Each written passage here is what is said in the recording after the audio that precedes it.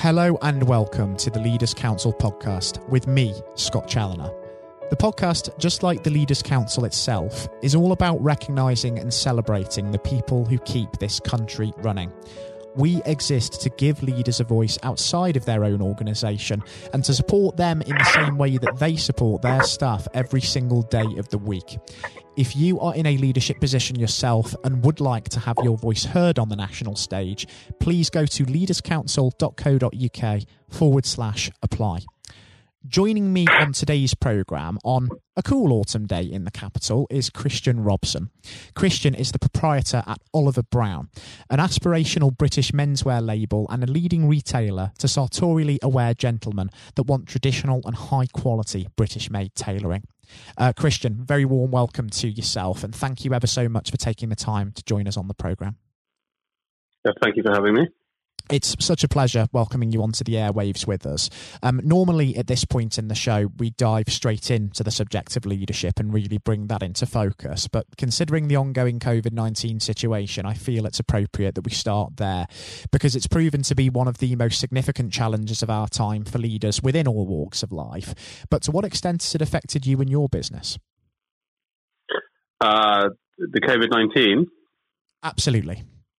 Yeah, so we've been sadly very affected. We are very connected to weddings and events, social gatherings, parties, black tie parties, evening tie events, white tie events, and so we're weddings is our big time of year, and then our massive Royal Ascot is the biggest thing that we do. And we have been hit so far by about 1.7 million quid by all these things not working, mainly Ascot. So it's properly hit us, sadly. And even when there is hopefully a working vaccine in place and coronavirus itself is no longer a tangible issue, do you think that this sort of period could lead to a prolonged COVID hangover for your industry in particular, just because of consumer confidence and anxiety about going out to sort of mass events with lots of people? I think there'll be a pent-up demand. We pray. We think Ascot will be the biggest it's ever been next year if they're allowed to have the full attendance. We believe that weddings, we know a lot have been cancelled this year, so they'll be out next year. So we should see an upside of that, but then we'll see a downside of probably spending generally that are not connected to events because people have been hit financially by this. So I think overall we should see a good growth next year where we're looking at possibly having 2 pop-up shops because we might take advantage of the rental issues that are going on in the capital and not many shops open. So it might be a bit of an opportunity for us, but you just can't tell because it's so uncertain. But I think the feedback we're getting from our customers is that.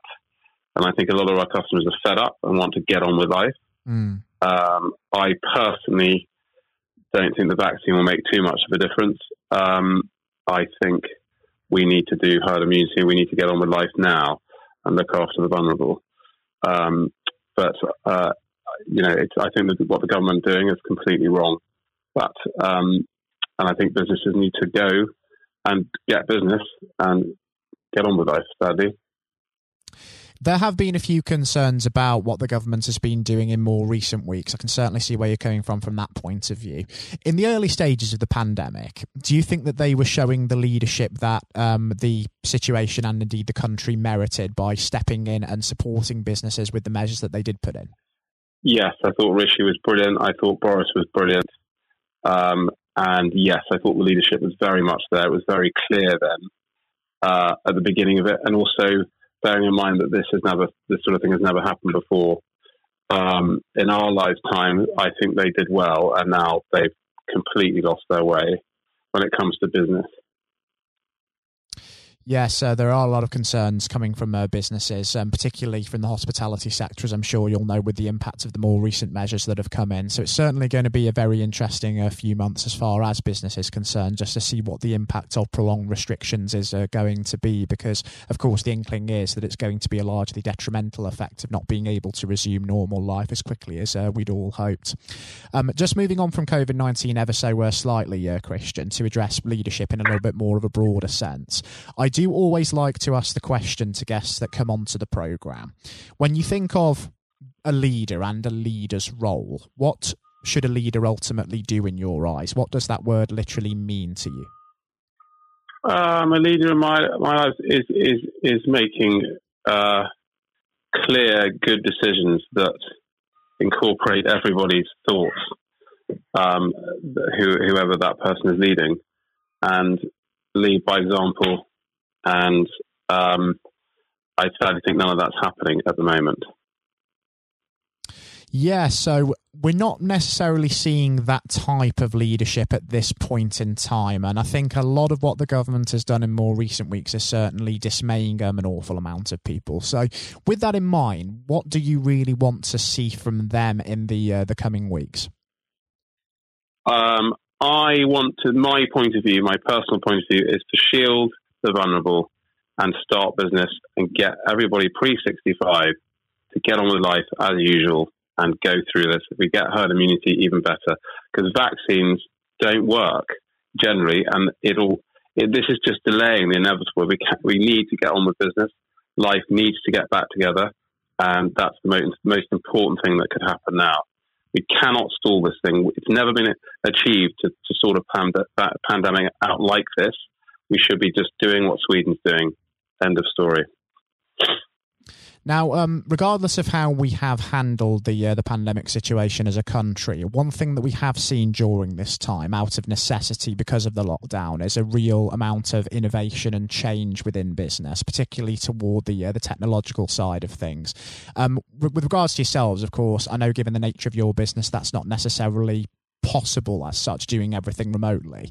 But have you actually learnt anything from this sort of pandemic experience and the challenges that it has thrown up that you've had to overcome? Yes, we're now going to see certain customers, and so we are going to see bespoke customers in their houses or their offices, doing a lot more travelling, tailoring, seeing big customers, just reaching out more, and not necessarily sitting back so much like we used to. Not that we were on our heels, but we were very lucky. We had a very booming business before this kicked in. We were just about to open 2 more shops. I think otherwise, apart from that, we've made our teams a closer knit. It's probably a better environment. And we're very lucky. We've only had to let go of 3 staff so far, and one of those people wanted to go. So, and 2 were only just started this very quickly growing business in March. So we've had a lot of people, luckily, that are on part-time, so they have not come back. So we've just become a closer team, and we're more reactive probably than we were before. So it's probably made us stronger as a business, and cutting costs where we can. So that's inevitably made us a bit more tight-knit. I think you do tend to find, don't you, that in a time of adversity such as this, people tend to bring out the best in themselves and stand up and be counted. And that doesn't just go for leaders that have had to act as beacons of inspiration, motivation and reassurance, but also the employees as well. They've really been working hard, haven't they, during this period? And that goes for so many businesses out there. Yeah, true. And just thinking about the effects of the lockdown period, do you see that some of the changes to our working practices could well be here to stay in future, or do you see a return to normality in vogue once this virus is no longer an issue at the forefront of our minds? Yeah, I think banking will be affected now. I think not many people need to go to the bank anymore. That's one thing. But cash will become less of a thing to produce, although people still like paying a bit of cash. But I think the city people going back to work, I think that will be gradual. But I think as soon as it's over, people will then be expected to go back to work properly in the city, because that's obviously affecting us because we sell suits and we're not selling as many suits. It's a big issue for a lot of businesses in sort of city centre areas, isn't it, that rely on the passing trade of commuters, because a lot of businesses, particularly within hospitality as well, are suffering as a result of the shift toward work from home. So there is also that to consider as well when we're weighing up our working practices. Certainly is going to be a very interesting time for business over the next few months as we see what the government is planning on doing next and just how swiftly we can return to some form of normality with that side of things. And just before we do wrap things up on the programme, Kristian, because I am conscious that we are running short of time, I would like to talk about the future, because we know that probably until the end of March, judging on the Prime Minister's announcement just a fortnight ago now, we are going to have to continue to persist with this for quite some time yet and adjust to this new normal, as they call it. But over that period of time, and indeed up until this point next year, what is it that you're really hoping to achieve at Oliver Brown, and where do you see yourselves being in 12 months? I want us to be back to where we were as soon as possible. And I want to, more importantly to me as a business, I employed 22 people when we were up to March. I'm now down to 7. I want to be back fully employing people, doing what we should be doing in my business. And I think it's an incredible achievement that we've managed to keep these people employed. I think Richie's definitely helped us out keeping those people employed and what he's doing next month. But it's a cost to us, to keep these people on. And it's very important to me to do that, because that's where I see the major problems coming next, when people can't feed their families, they're going after their loved ones. And that's my absolute goal, is to get the business up and running and to get all those people I've made redundant back into work. It's a hugely important aim, because there are so many people out there that may well be downhearted by the current situation and the impact that it's had on their employment prospects in particular. So opportunities being there, it's going to be so important in the coming months, and it's so fantastic to see that you're really trying to make that possible. Kristian, I have to say, it's been so inspiring having you join us on the programme this afternoon, and a really enlightening experience at that. And just given the extent to which it has been intellectually stimulating, I think it would be wonderful to catch up at some point in the next 12 months and welcome you back onto the show, just to see how things are coming along, and we can assess just how far the country's come since then. Yeah, and I think it's also right to point out that we will be phasing out anything that's connected to China in my business, which is a very small amount. Our outerwear, which we buy in the band of Schoffel, we will be stopping selling that. I think it's very important that we don't put all our eggs in one basket, as we have. And at the moment, it looks as though that country is very, very dangerous. And so I fully believe in that the product needs to be European and most of ours English. And I think that's very important for people to start doing also. Certainly going to be a very, very interesting time, particularly with regard to people's attitudes towards what's going on over there for certain. And that is something that we will definitely be keeping a very, very close eye on ourselves at the Leaders' Council. Kristian, I have to say, it's been a real pleasure welcoming you onto the show today once again. And until we do hopefully get to speak again at some point in the next few months, please do take care and stay safe with everything that's still going on, because we're certainly not out of the woods with this yet, as we've seen, especially with the government measures in place, but let's just keep our fingers crossed that we will get through this sooner rather than later. Well then, thank you very much for calling. It's been such a pleasure, Kristian. Thank you ever so much. Thank you. Thanks very much. Thank you. Bye. And for all of our listeners tuning into the programme today, do please continue to look after yourselves as well and others, because it does make a tangible difference in keeping people safe and saving lives. Next up on today's programme, we'll be joined by Jonathan White for his exclusive interview with former England cricket captain Sir Andrew Strauss. During his playing days, Sir Andrew joined an illustrious club of just 3 England captains to have secured the Ashes both at home and away in Australia, as well as racking up the second highest number of Test victories for an England skipper in history. Since retiring from playing, Sir Andrew spent a brief period of time as Director of Cricket for the England and Wales Cricket Board and has become a champion for charitable concerns and mental health causes. That interview between Jonathan and Sir Andrew will be coming up next. Hello and welcome. I'm Jonathan White, and today we are joined by Sir Andrew Strauss, former captain of the England cricket team and former director of cricket at the ECB. Sir Andrew, thank you very much for joining us today. Real pleasure to be here. Thank you. The pleasure is all of ours. You know, Andrew, you've had a distinguished career, as I said, both on and off the pitch in English cricket, recognised not least with your knighthood for services to sport just last year. So congratulations on that. Yeah, thank you. Now, there have been ups and downs in the career, like any career, including public and private disagreements with certain individuals. And on that front, I think what everybody wants to know, have you finally forgiven Marcus Trescothick for giving you that stupid Lord Brocket nickname? Well, my recollection was that it wasn't Marcus Trescothick who gave me that nickname. It was actually Mark Butcher. He's to blame. You know, I think there were a lot of people. It was the senior England teams at that time who wanted to sort of put me in my place and make sure that I didn't get above my station. So thankfully it didn't particularly stick other than within those group of players. And you really did try and get on their nerves by getting above your station because, of course, in your first outing, you went on to score 112.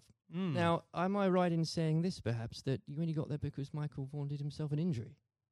Well, that was the reason I got on the pitch in the first place. Yeah, absolutely. I mean, you know, it's often sort of misunderstood or misjudged the role that luck plays in an international cricket or sporting career, full stop. And, you know, I was waiting patiently in the wings for an opportunity, and it didn't really seem like an opportunity was going to come along. And then, you know, I've only got injured in the nets, and there was my chance, and I had to kind of grab it with both hands if I could. And you certainly did. What was it like then to see your name being put up on the Lord's Honour Board after your first appearance? Yeah, look, I'd just been transported to a completely different world almost. I was a Middlesex player, I was captain of Middlesex, all my focus was on helping Middlesex sort of win the championship and whatever. And then a week later, I've scored a test century, which is something I'd always dreamed out, you know, literally all my life. And then the thought of doing it at Lord's in your first test match. I mean, it was literally the dream. So, and then suddenly I started thinking, wow, hold on, potentially I've got a whole England career ahead of me and everything that entails. So it was a real shock to the system. But I suppose what I was grateful for was that I was relatively old, probably not the right way of putting it, but I was 27 years of age. I was pretty comfortable with my own game, and I was also, I think, mature enough to understand that this was a great opportunity for me, but not to get carried away with it, which is unfortunately what happens with a lot of younger players. Without a doubt, and I think in those early years of your career, it's so important, I think you'd agree, especially when you're learning from other more experienced people, and this can be true of any field, whether it's sports or politics or business, to have somebody there that you can rely on or look up to for guidance. In those early days, was there somebody that you could say to this day that, thank goodness they were there for you? Well, I think in preparing me for international cricket, Justin Langer was a massive source of advice for me. So he was captain of Middlesex a couple of years beforehand and really helped me understand what I needed to do to get there. But then I think on the day-to-day basis, my wife Ruth played a huge role, you know, just in terms of, because I think there is that real danger that you get carried away with it and you think international sport in that goldfish bowl that, you know, you're more important than you were previously, or that whole world is the real world. And obviously all we know is that the real world, nothing's changed other than other people's perception of you. And you need that grounding. And again, that can be true of so many different areas of life. I think so, yeah. I mean, very easy to get caught up in it and end up doing different things, being with different people, sort of trying to enjoy everything that goes with international cricket rather than focusing on the actual international cricket. And itself. In those early days, Andrew, there were lots of examples where you could have got carried away because that team accomplished so much. I think for a lot of people, the 2005 Ashes series is one of the greatest sporting moments of this country's history. Now, we could chat for hours about that, but I know I wouldn't be allowed to, and you've got other places to be, so we can't do that. But if I may, I would love to ask what your highlight was personally for that, but perhaps more importantly, as a team, how were you able as a group to deal with the pressure no doubt you were feeling? Yeah, well, the pressure is like nothing else that I experienced before or after, because, I think it's easy to forget how much of a holy grail the Ashes was back then. We hadn't won it for so long, and it seemed like we'd come up against these invincible Australian teams year after year. So, the closer we got to it, the harder it became. I remember Ashley Giles walking into the dressing room for I think it was in the final day of the series, and I looked at him and he looked absolutely terrible, like just white of a sheet, grey. He looked like aged about 5 years. I went, God, Charlie, you're not looking too good. And he went, yeah, it's not surprising. I haven't slept for 8 weeks. And I went, well, join the club. And I think we'd all been sort of living this behind our own closed doors. And it's just an extraordinary thing. And without doubt, the highlight was, number one, drawing that game at the Oval to make sure we won the Ashes, but also the day after, that open-top bus parade around London, and to understand that we'd broken out of the cricket bubble, that just general sports fans or just people that were interested in seeing England win at something were all engaged and completely besotted by the whole thing. I think that's such a key point now, because there were so many people back in 2005 that may have not even given cricket a second glance, and it put a whole new generation, especially of children, school kids, into loving that sport. And so beyond the actual competition itself, what a fantastic thing to be able to say was accomplished for absolutely. Everything you say there is absolutely right. Like we just sort of opened the doors of cricket to a whole new generation. But probably more importantly, it was the one and only time in my life that I got papped outside a nightclub that night when we were celebrating. I felt like I'd really arrived as a celebrity. Yes. It only happened for that one night, unfortunately. But I did ask for a highlight, and if you didn't perhaps give a specific one on the pitch, so I would suggest perhaps that catch at Trent Bridge. No. I mean, the catch at Trent Bridge was, you see a ball, you stick out your hand and it goes in. I think my personal highlight was I scored 100 in that 5th Test match under real pressure, and that was one that, that wasn't a moment, that was a number of hours, and I had to dig pretty deep to do that. Now, obviously, not that long later, and you were lucky enough and the privilege, I'm sure, no doubt, to serve as captain. And whether you like it or not, you become the focal point of criticism. You were looked on, up to, and relied upon to be strong, especially when the going gets tough. You become a leader in many senses of the word. During your time as captain, what qualities does one require to fulfill that role? Well, a fair amount of resilience for starters. You're absolutely right. I remember when I got the role, it did feel like the biggest sort of poison chalice of all time, and sort of a litany of England captains had sort of been churned up by the job prior to me taking over. So there was that sort of realization this is going to be a tough thing to do, and you're going to have to dig pretty deep. But I think actually the most important thing was sort of just pushing all that noise to one side and just clarifying, okay, if I'm going to do this job, what is it that we really want to achieve out of this? And so suddenly that becomes a bit more exciting and a bit more enticing, the idea of, well, we can do something that's never been done before here, and I've got the opportunity to play my part in that. So, I think that was a big part of it for me. I think a lot of those qualities around leadership, I don't think you have them until you're in that situation. Absolutely. And it's very hard to prepare yourself properly for those sort of situations. And when managing a team, you're required to manage, of course, what some people could call big personalities. Others could use different, shorter words. How poisonous can it be, when players, and indeed, and this applies again to so many different areas of life, when individuals think they are perhaps more important than a team? Well, I think probably worth broadening out that a bit. I think there are all sorts of different people that you have to sort of contend with in a team environment, and the job of the leadership or the management is to try and sort of gel them all together and get them bought into what you're trying to do and whatever. So, there are some people that are a bit more self-absorbed. There's some people that are slightly more maverick in the way they view the world. There's some people that are very quiet. There's some people that are, perhaps very worried about what might go wrong. And so you've got to try and understand all these people individually and try and get the best out of them. But there was definitely a line there for me in terms of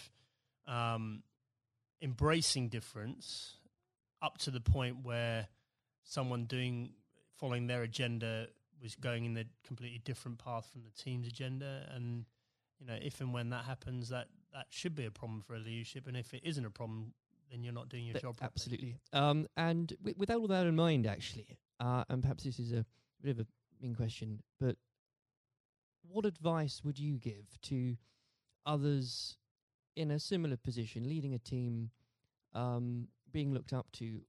What would be the key advice you'd give to them, and that you couldn't really do without it? Just generally about leading a team? I think so, yes. Okay, number one thing about leadership, I'm absolutely certain about this, is that the people you're leading need to know that you care about them. And if they genuinely believe you've got their best interests at heart, they will forgive all sorts of other inadequacies you might have, and I definitely had many. Because they'll know your heart's in the right place, and they'll feel comforted. There'll be a degree of sort of psychological safety or whatever you might term to make sure that the team comes together when the going gets tough. If they genuinely don't believe you care about them and you're in it for yourself, doesn't matter how charismatic you might be. It doesn't matter, how gregarious and how impressive you might be as a person. They will be wary of you, and they will start looking after their own interests very quickly. Now, in 2015, obviously, you were appointed as director of cricket at the ECB. You took some pretty major steps early on. You brought in Trevor Bayliss as coach, was brought in. You put a much greater emphasis on limited overs cricket. Now, in the abstract, what had you identified that needed to be changed for English cricket? And were there qualities that you had developed, you'd found out you had as England captain, that you were able to bring over to the job? Okay, so the first thing was we had this unbelievable opportunity of the World Cup on home soil in 2019.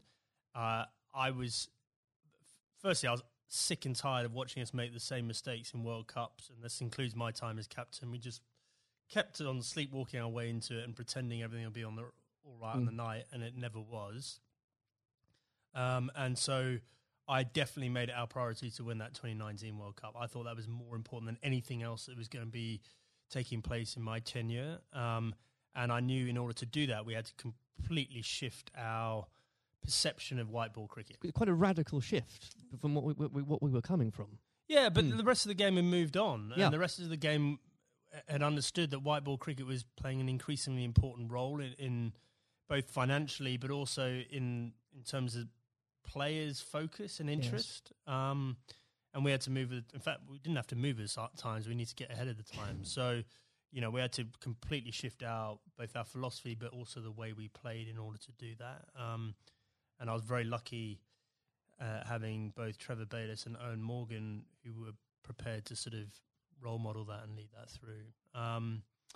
And the second part of your question around what had the England captaincy sort of done to prepare me for the role, I think I was comfortable leading. I knew the environment. I knew what I was getting myself into. And in the early days, I could leverage some of the relationships that I had with the players. But actually, I found it a very different challenge because you are so far removed from what's going on the ground. Right. And so, you're relying on other people to have to, buy into what you want to happen and then do it themselves. And often, in different time zones in different parts of the world. So that was a very new experience for me. Well, I think the strategy paid off, and I don't know about you, but when watching that World Cup final, again, as so many people did in this country, it's once again inspired another generation of especially school kids who, again, might not have given cricket a second look, who have now become avid cricket fans. I know of some, and what a wonderful thing that must be. Yeah, it was an incredible day, wasn't it? I mean, I think in our vision, like when we're talking about the opportunity of winning the 2019 World Cup, I had this vision in my mind of Lords on a sunny day and a close finish and the incredible kind of, emotion that went with it. No one could have dreamt how it played out. I've never seen anything. I've never seen a game of cricket like that in my whole life, and for it to be the World Cup final was quite extraordinary. I know some fantastically avid cricket fans who were Googling there and then what exactly the rules became, because so was I, actually. Yeah, absolutely.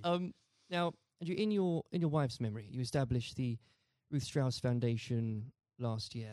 In doing so, whether you'd admit it or not, yourself and the foundation has become an inspiration to thousands, husbands and wives, mothers and fathers, sons and daughters.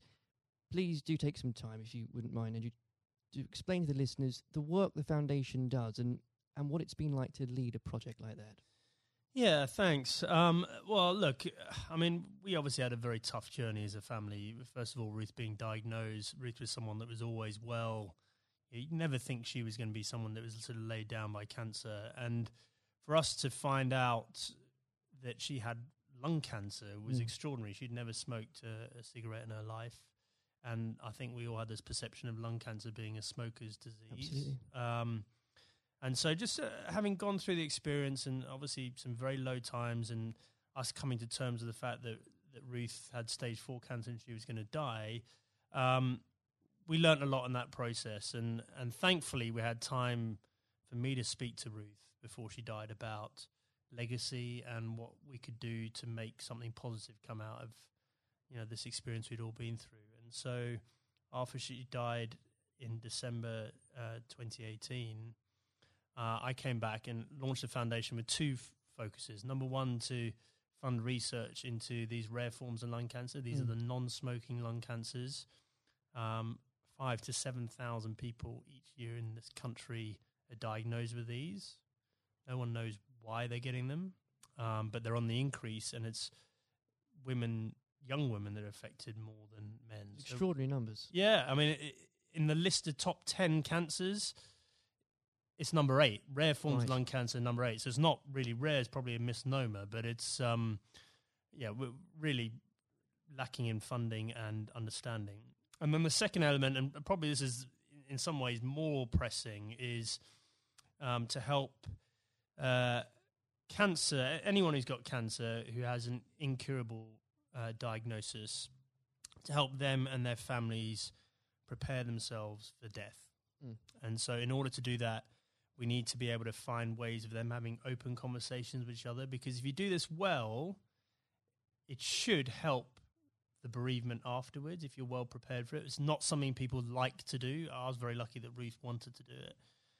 But also we have to have that debate about the taboo of death and, effectively how uncomfortable we are talking about it, and certainly how bad we are preparing for it. If you think for a moment about antenatal classes before you have your baby, like how we're preparing you for how your life's going to change, and we do nothing around death, even though we're all going to experience it in one way, shape or form. And,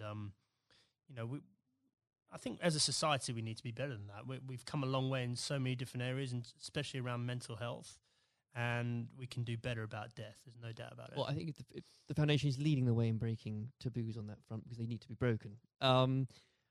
I know the foundation is going out some events later this year, so if you could tell us about some of those, that would be... Yeah, so we've got a couple of big ones coming up. So the Westminster Mile, which is a very inclusive... If you're think about a marathon, but just think about just doing a mile of a marathon rather than 26. Sounds ideal. So we've got grandparents, we've got little kids, we've got people pushing prams, so that we're going to get as many people as possible to play their part in that and raise some funds. We've got the Red for Ruth Day at Lords again, so that was an incredible day for us last year. Whether you were there or not, especially if you were there, I mean to say, but whether it was the photos in the papers the next day, what an I think it was the 15th of April, wasn't it? What an extraordinary day, and what an overwhelming day that must have been for you.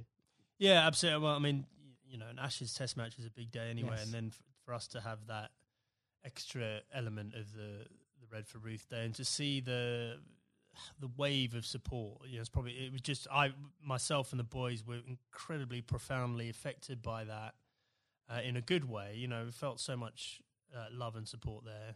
And then the foundation is directly benefited hugely by the funds raised. And we want to take it up a gear this year and make it more of a community thing, not just the day at Lord's. I even saw some of the stuffiest members of the MCC, Andrew, wearing red. So what an extraordinary thing. Yeah, well, a lot of them wear red trousers anyway, I think. But no, absolutely, they were right behind us. And, we really want that to be something that's embedded in the English summer, just like the McGrath Foundation Days in Sydney in Australia. Well, it's been a complete inspiration, and I very much hope we can talk about that perhaps late in a few months as well. Absolutely. Before we go, as I'm conscious of the time, it's also an exciting year for domestic cricket, not least because of the introduction of the 100, not without its critics, Andrew, I know you're a big proponent of it. The Blast has clearly shown that the short form of the game has brought cricket to a new and growing audience, exciting games. What do you say to those that ask, why do we need the 100 as well? So the 100 is the most important step forward in domestic cricket in this country ever. And the reason for that is that increasingly, there's two things. First of all, we need to break out of the cricket bubble. So the Blast followers tend to be the same people that follow other cricket. Right. And therefore, that's a small audience and potentially a declining one over time, even though the Blast sales are increasing. We need to break out of that and try and get more general sports fans into cricket. But more importantly, just the way the tournament's set up, and it's one game a day over a 6-week period, broadcasters will pay money for that. And therefore, what we're trying to do is reduce our reliance on international cricket paying all the bills. If you think about Test cricket and some of the issues around the world, we just can't rely on that money coming in to fund the game. So we need to find another way of doing that. I just think it's going to be an incredible success. I'm so excited about it. I know there are people that are worried about it, but in 2 or 3 years' time, we're going to have our own short form tournament that will rival the Big Bash, and we'll be moving towards the IPL. And those are two enormous events out there, and we can have our own version of that ourselves. I can feel your enthusiasm for it. As an Essex fan, I'm still stumped as to, I think I'm going to have to choose between either supporting a team based at the Oval or a team based at Lord's. And I'll get over that, but I'll have to do it. Well, surely it's got to be the Lord's one, right? Of course. Yeah. Sanju, it's been an absolute pleasure discussing that and everything else with you today. Thank you very much. Cheers. This has been the Leaders Council podcast. Thank you for celebrating excellence in leadership with us. I've been your host, Scott Challoner. Until next time, goodbye. Thank you for listening to our podcast. The views expressed within the podcast do not reflect the views of the Leaders Council of Great Britain and Northern Ireland, its parent company or subsidiaries, members of staff, or other guests of any other person therein associated.